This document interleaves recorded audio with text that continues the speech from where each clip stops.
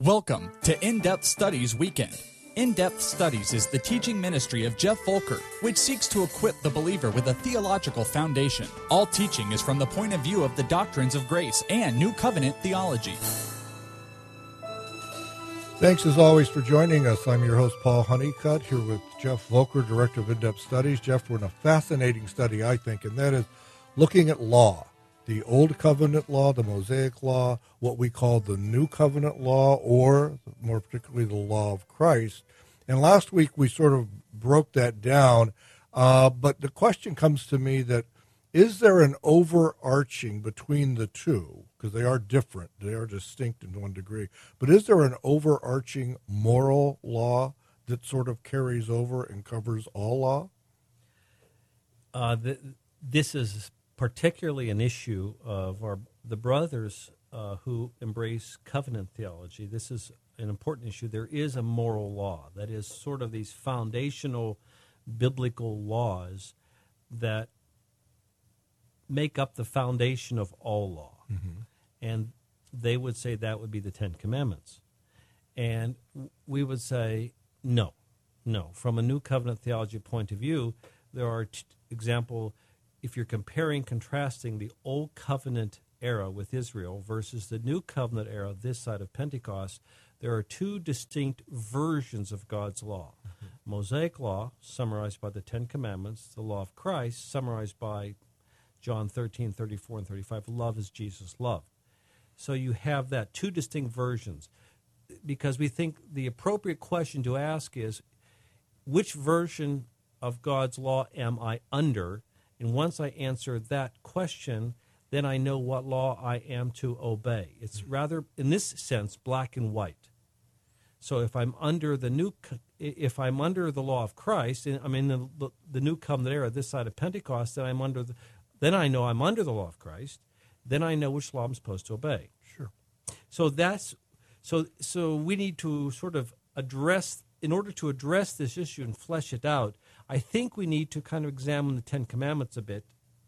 And as far as how to do that, it's probably more interesting to examine it through the lens of the Sabbath commandment, because that's so important to so many folks, particularly those who embrace covenant theology. Right. So let's do that. Okay. But keep in mind, as we continue with this discussion, we're trying to make the case that there is no such thing as an ongoing moral law.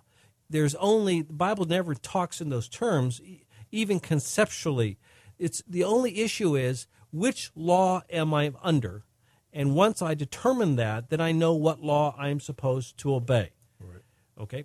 So we begin Genesis chapter 2, verses 1 through 3, because here we have the discussion of the seventh day of creation. And the Lord says this, "Thus the heavens and the earth were completed in all their vast array.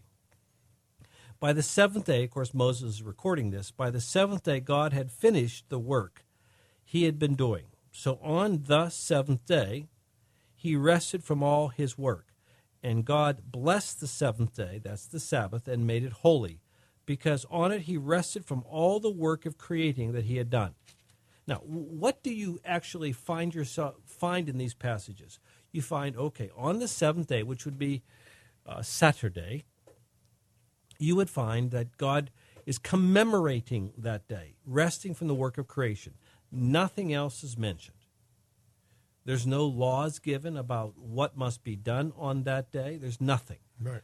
Okay, so then the first time laws are given regarding that day, we find them in the Mosaic law, which is in the Ten Commandments. So turn to Exodus chapter 20, the giving of the Ten Commandments, and you find the Ten Commandments listed both in Exodus 20 and Deuteronomy chapter 5, but we're here in Exodus 20. Go to verse 8 through 11, and it says this, "Remember the Sabbath day by keeping it holy.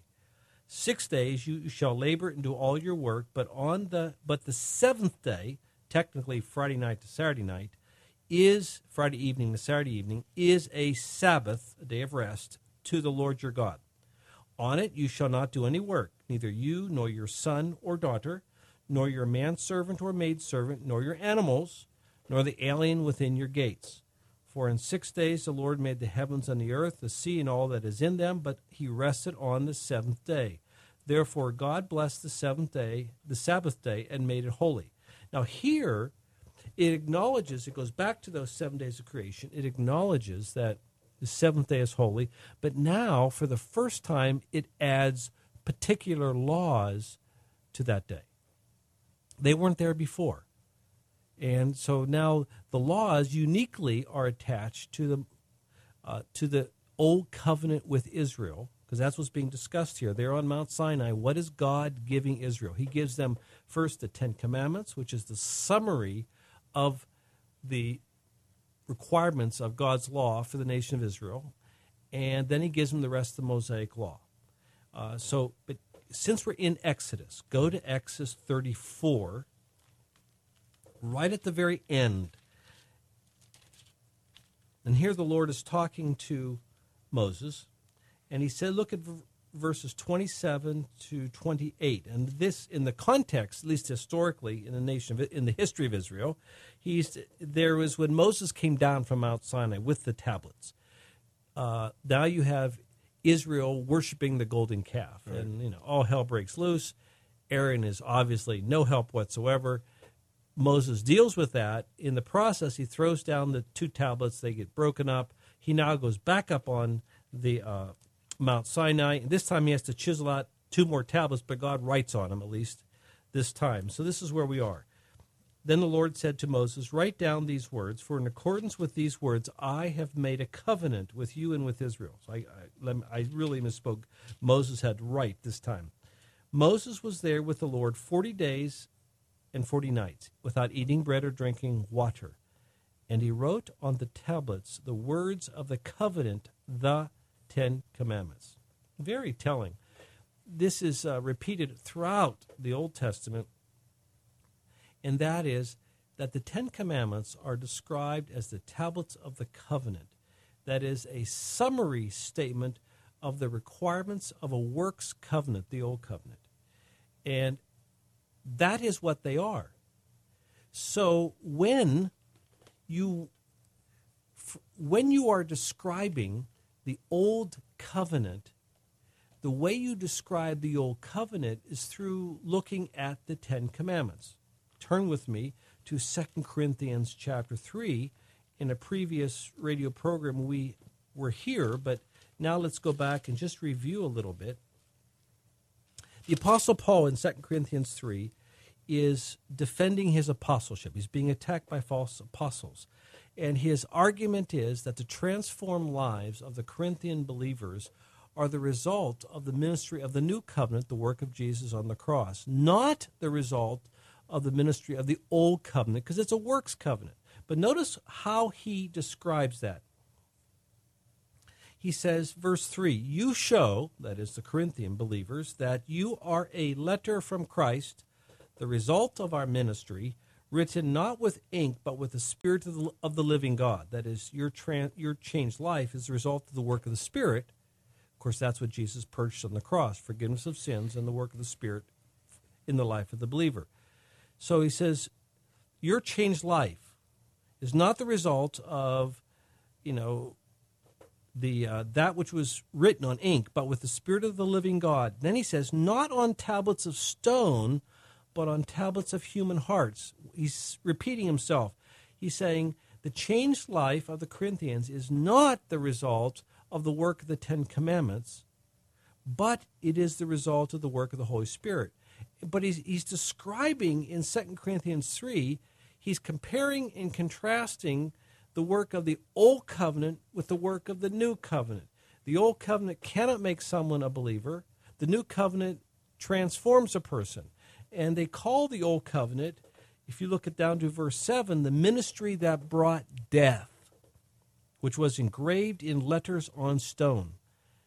That's how the Old Covenant is described. But when they say, which was engraved in letters on stone, you immediately you think about the Ten Commandments. Right. Because one is used interchangeably. Old Covenant, Ten Commandments. And, of course, the Ten Commandments then are the summary of the requirements of the Old Covenant, which is obey the entire Mosaic Law, but you can summarize it in a shorthand sort of way, the Ten Commandments, which are the tablets of the covenant. Okay, and, of course, one of the fourth commandment is the Sabbath commandment. Right. Okay, so now we sort of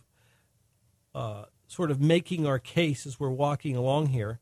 Now let's go and ask the question, in the New Covenant era, this side of Pentecost, when we were under the law of Christ, a new version of God's law, how do they handle the Sabbath commandment? Mm-hmm. Okay, so turn to Colossians chapter 2. Colossians chapter 2, verses 16 and 17. Context of Colossians, there seems to be a dual threat that the Apostle Paul is addressing to the church of Colossae. One is the inroads of Gnostic Greek thought. Mm-hmm.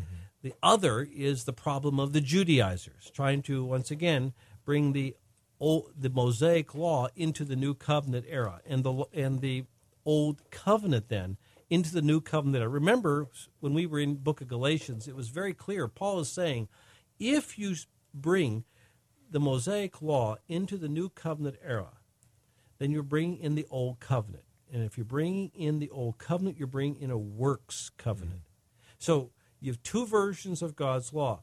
We're not denying that the law of Christ has many similarities to the Mosaic law. Absolutely true. But it's a distinctive version of God's law. Because we talked about this at one point. In America, we are under American law, but our ancestors came from, a good chunk of them, at least just in our beginning of our country, came from England. Mm-hmm. Okay, we were under British law. And then through the American Revolution, now we're under American law. Everybody would agree there's lots of similarities between American law and British law, but some distinct differences. But no one would say today, if you were to ask the man on the street, what law are we under? No one would say, I'm under British law. Mm-hmm. You're under American law, because we're no longer a British colony. We're a separate nation in the United States of America. Okay, well, you keep that in mind. Two distinct versions of God's law. So when you go to Colossians 2, 16 and 17, Paul is now addressing the problem of the Judaizers. And this is what he says. He says, therefore, do not let anyone judge you by what you eat or drink, or with regard to a religious festival, a new moon celebration, or a Sabbath day. These are a shadow of the things that were to come. The reality, however, is found in Christ. That is, in the New Covenant era, there is no such thing as holy days anymore. The only mention of days we find are in Romans 14, Galatians 4, Colossians 2, and they're all talk about days in negative terms, because they're talking about Mosaic law, Sabbath days, festival days, things like that. In the New Covenant era, under the law of Christ, there are no holy days. There just aren't any. And so this is a very important issue. And so what we find is that, we find that we, in the New Covenant era, under the law of Christ, we live under a distinctly different version of God's law. Whereas if I was a believer who lived in the Old Covenant era in the nation of Israel, like David, Psalm 119, well, the way I show, if he's a believer, the way he shows his love for God is that he keeps his commandments. Well, the commandments that he's obligated to keep would be the Mosaic law, 10 commandments of Mosaic law. We're under that same obligation. The way you show your love for God is still to keep his commandments, but we're under a different version of God's commandments. We're under the law of Christ, different. And, of course, we see that one way that we see that is by examining the Sabbath commandment. That is, the laws regarding the seventh day are found in the 10 Commandments. Those simply are not brought over in the New Covenant era. There are no holy days. They were a picture of the work of Christ, but they are only a shadow. The reality now is the work of Christ. They're just a picture. So we're no longer under that version of God's law regarding Holy Day. I'm old enough, and I know so are you, to remember back when in America, very few businesses were open on Sundays. Remember that? Now, the question I have is this. Of course, that's all changed now. In fact, I was just hearing on the news today, all the stores are opening at midnight Thanksgiving. I mean, it's crazy. You know, they don't know when to close, I guess. Everybody wants to shop 24/7. But the question is this. I understand I'm no longer under that 10th commandment Sabbath regulation.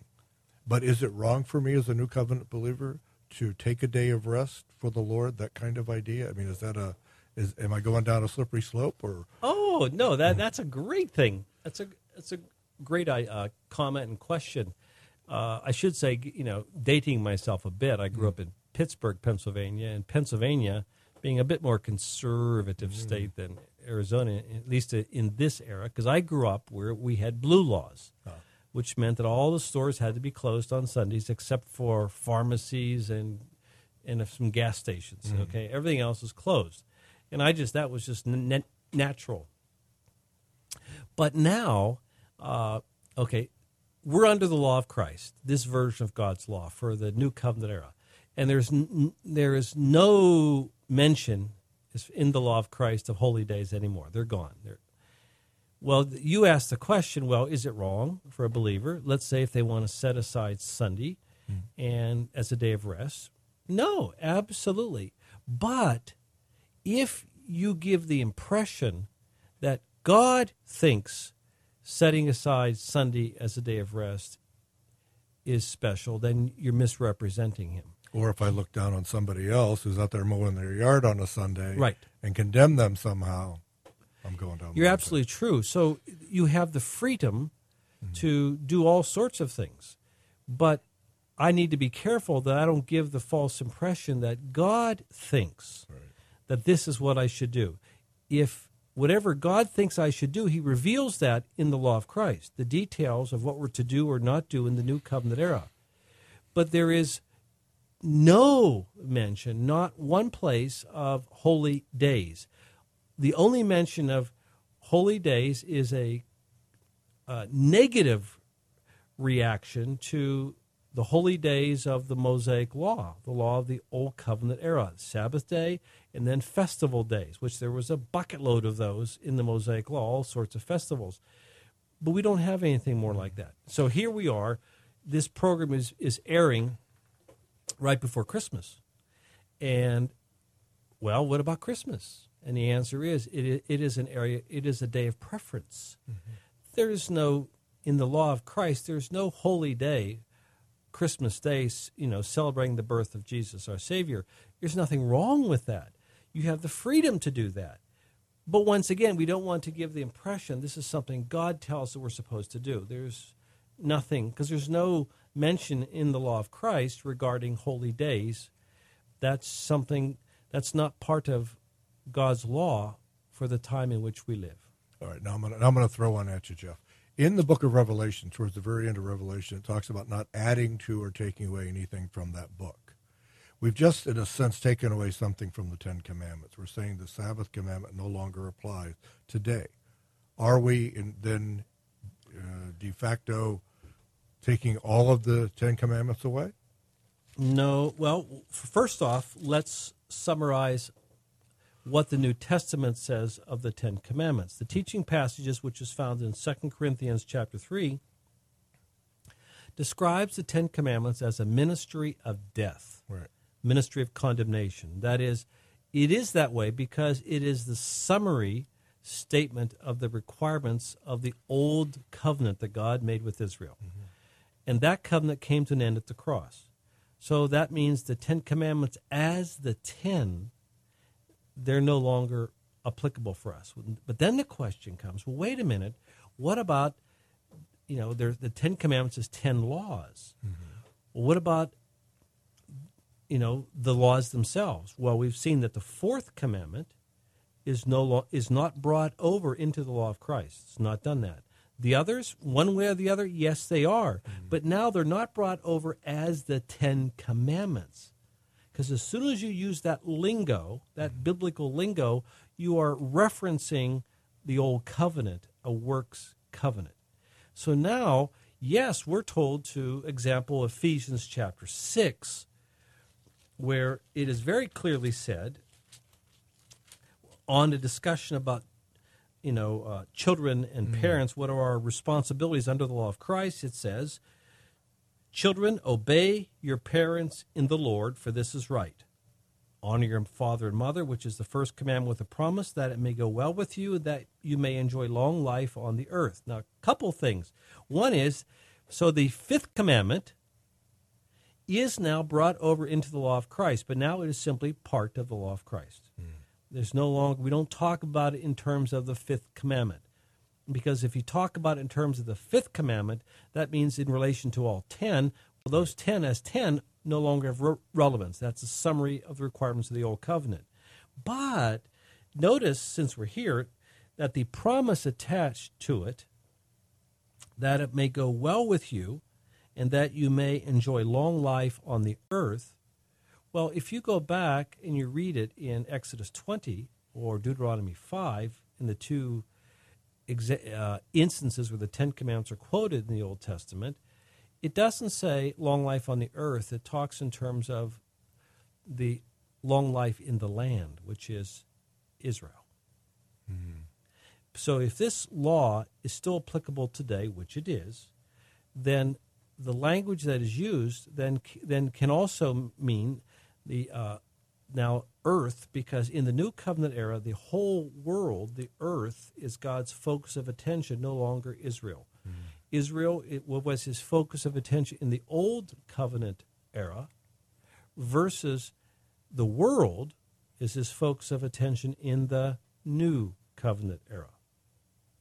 And so that's why, so we will see at various places where portions of the Ten Commandments are quoted as being still applicable today under the law of Christ.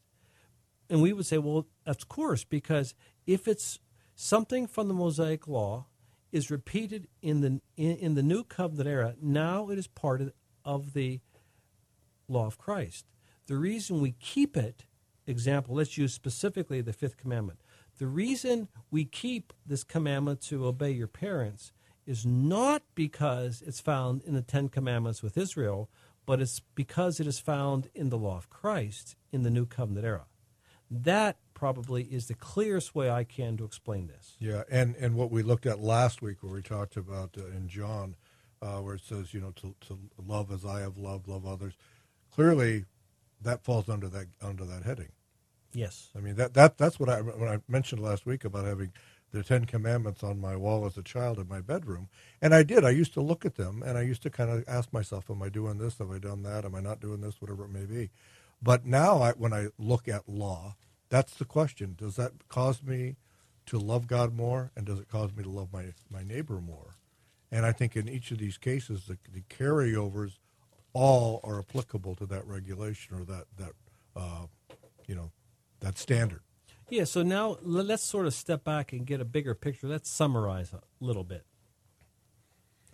If the way you talk about what is a believer supposed to obey in the Old Covenant era, it would be the Ten Commandments and the rest of the Mosaic Law. The Ten Commandments being a summary. The way you describe what a believer is to obey this side of Pentecost is the law of Christ. The summary statement is John 13, 34, and 35. Love as Jesus loved. So, example, if we're having an election, we have a referendum on should we put the Ten Commandments on the walls of all public buildings, public school classrooms, I would vote no, because that would be misrepresenting God, because that is not how he describes what we're responsible to do this side of Pentecost. Right. I would say we would put John 13, 34, and 35. Well, nobody's going to do that, because that expressly talks about Jesus Christ. I was all set to get some petitions signed. Yeah. Darn. But that is how they would describe what our responsibilities are. And, of course, both versions of God's law, Old Covenant era version, New Covenant era version, are both derived from the two great commandments described in Matthew 22. Love the Lord your God with all your heart, mind, soul, and strength. Love your neighbors yourself. All the law and the prophets, that is every version of law, is derived from these two. But we have an Old Covenant era version, a New Covenant era version. And it's critical to be able to correctly discern what law am I under.